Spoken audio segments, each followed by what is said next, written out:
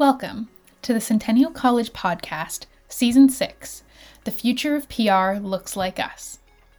Join our team of students in the Centennial College Public Relations and Corporate Communications program.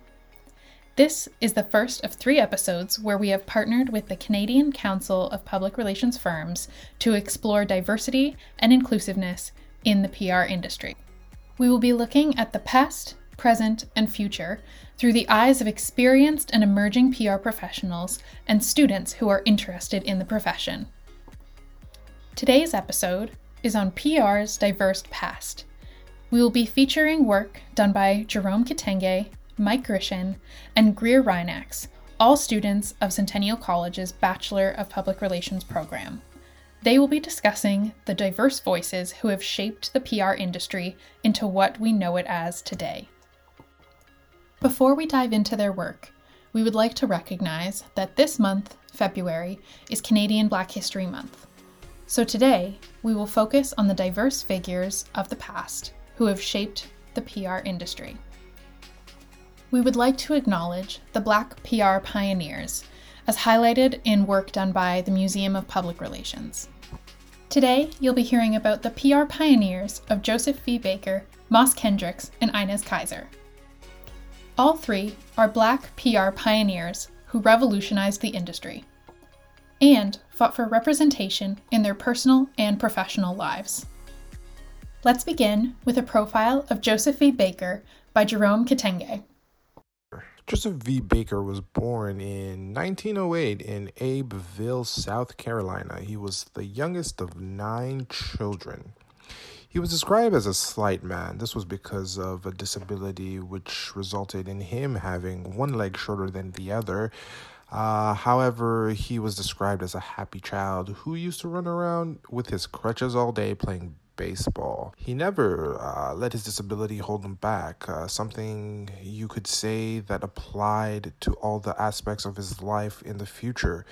He wasn't going to let anything stop him from striving and achieving his goals.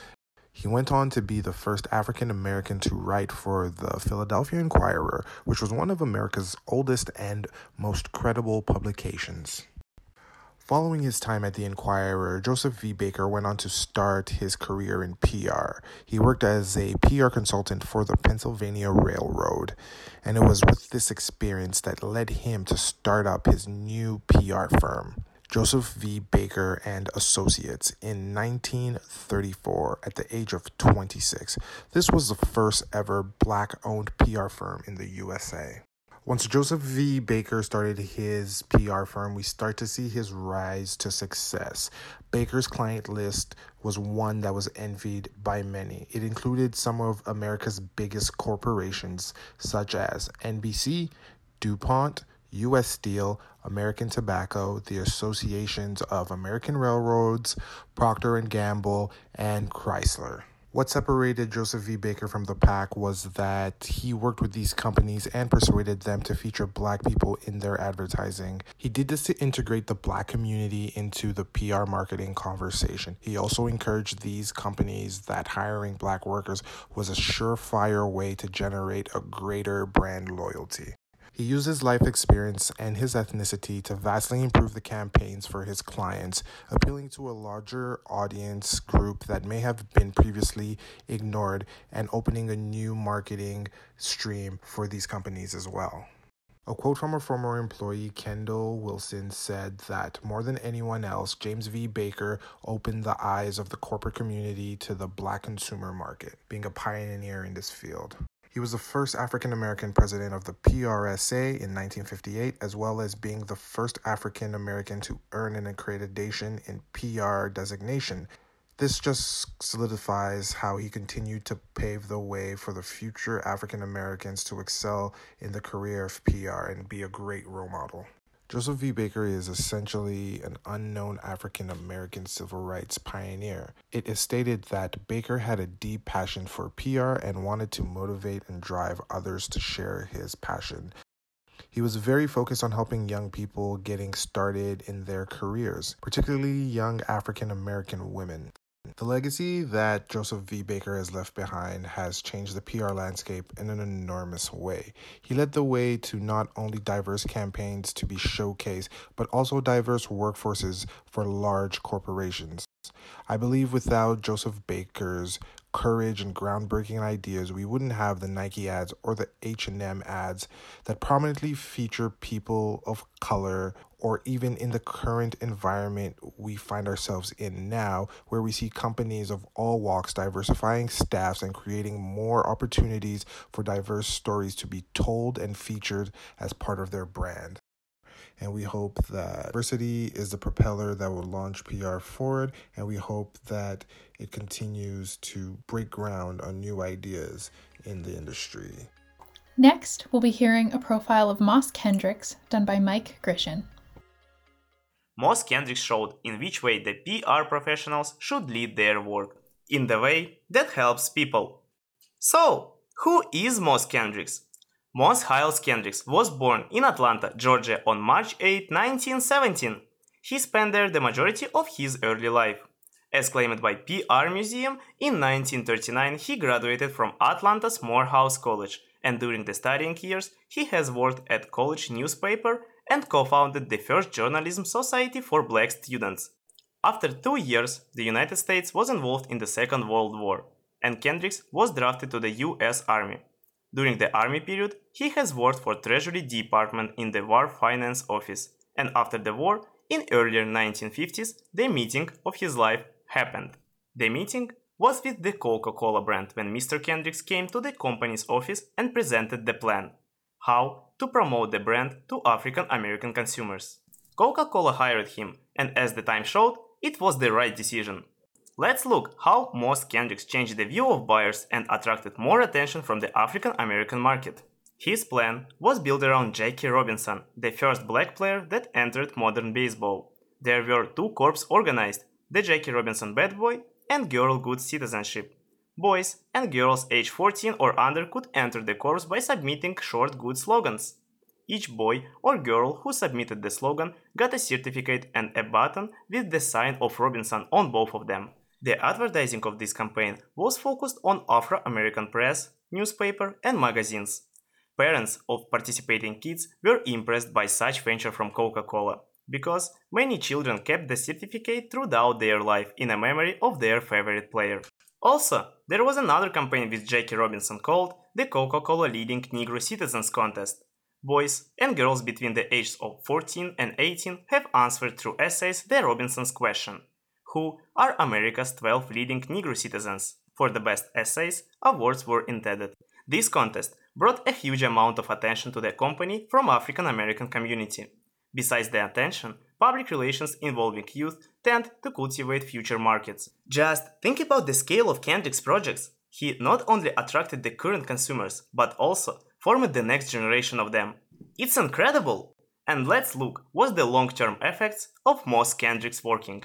According to the Marion Nestle's book, Soda Politics Taking on Big Soda and Winning, during 1940s to 1950s, many black celebrities were involved to the soda's advertising, and especially Moss Kendricks projects paved the way for soda companies' response to the civil rights movement.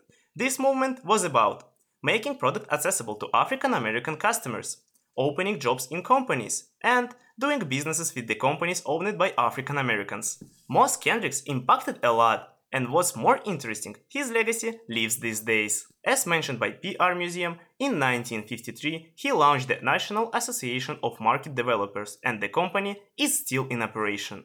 Kendrick's son, Moss Kendricks Jr., claimed that the association was viewed by his father as a support for minorities in the public relations field. Overall, he impacted the civil rights movement, affected the diversity issues in advertising, and influenced the public relations field. So, how is related to modern days? Many people don't want to speak about minorities even today, when Moss Kendricks did it 80 years ago. And all I want to say is, we have to speak. If we won't speak, nobody will listen. Finally, we will be hearing about Inez Kaiser. This profile was written by Greer Reinex and is being read by Sarah Hyman. Inez Kaiser was a fierce, determined African-American woman.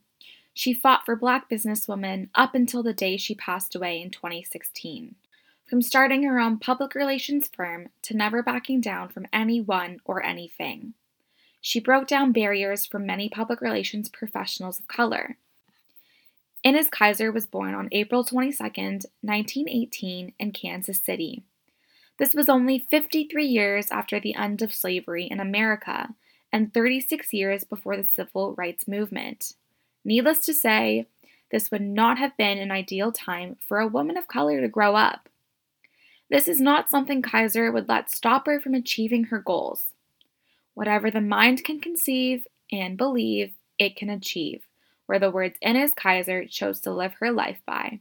She was determined. When she was ready to pursue post-secondary education, it was a time when African Americans were not allowed to gain a higher education. Regardless, she applied to Pittsburg State Teachers College of Kansas, where she received her bachelor's degree in education. She said in an interview recorded by the Museum of Public Relations in New York, "The sewing teacher told us to all go home. She didn't want any black students in her class. I told her I wasn't going anywhere, and I stayed right there and got my degree." She was determined to pursue higher education and would not let her skin color be a barrier.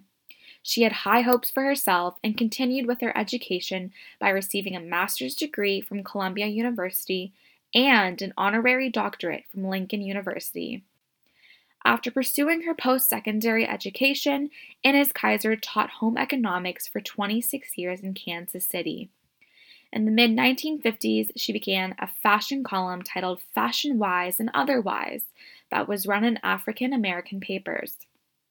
She covered fashion shows in New York, California, and Paris, and has also used her column to voice her want for designers to not only showcase white models, but models of color as well. She demanded more representation in fashion then, and society continues to demand more representation today. In 1957, Inez Keiser decided she was done with teaching. This was when she decided to pursue a career in public relations, a field suggested to her by an editor at the newspaper she wrote her columns for. This again came with many complications because of her skin color. When looking for office space, real estate agents kept telling her there were no spaces available. She then informed them that if she did not get a space by the next day, she would contact NBC, CBC, and ABC to see the discrimination in Kansas City. She immediately received her space without ever having to contact a news outlet. This was the start of Inez Keiser and Associates. In 1957, after quitting her job as a teacher, Inez Keiser started her own public relations firm. Inez was the first African American woman to head an agency with national clients. 7-Up was Inez's first major account, landing it due to her honesty and integrity. Her career then began to lead to her many successes. Keiser was the first African American to join the Public Relations Society of America. A 1997 resolution read, "Keiser's public relations firm has earned a reputation that even few majority firms achieve. She remains well respected for her ability to lobby passionately for what she believes is right." Inez was well respected for her public relations skills, as well as her ability to stand up and speak out for what she believes in. She became a trailblazer for African American women in the industry and civil rights activists. Not only did Inez Keiser pave the way for African Americans, but she is one of the women who helped open more doors for other females trying to enter the public relations field. Inez is one of the pioneers of media that made it possible for other women to join the field. Inez Keiser represented a group of people who needed a voice. They needed to be heard, and she listened. She was willing to push to the extreme to get what she wanted. She persevered and pushed others to their limit. She created an impressive career for herself while struggling for basic rights that she was denied due to her skin color. Because of her struggles, she has helped minimize the struggles of other African American people and women trying to enter the industry. She was a determined civil rights activist and businesswoman who never backed down. Thanks for joining us for episode 1 of The Future of PR Looks Like Us on the Centennial College podcast. This topic is important in helping us recognize how diversity, equity, and inclusivity played a role in the past. We see that it had high value in helping the Black community survive and pave the way for communicators of the future. Join us next week when we share new stories, hearing from recent graduates and PR professionals on what diversity in PR looks like now. Make sure to subscribe to the Centennial College podcast on SoundCloud, Apple Podcast, Google Podcast, and Spotify.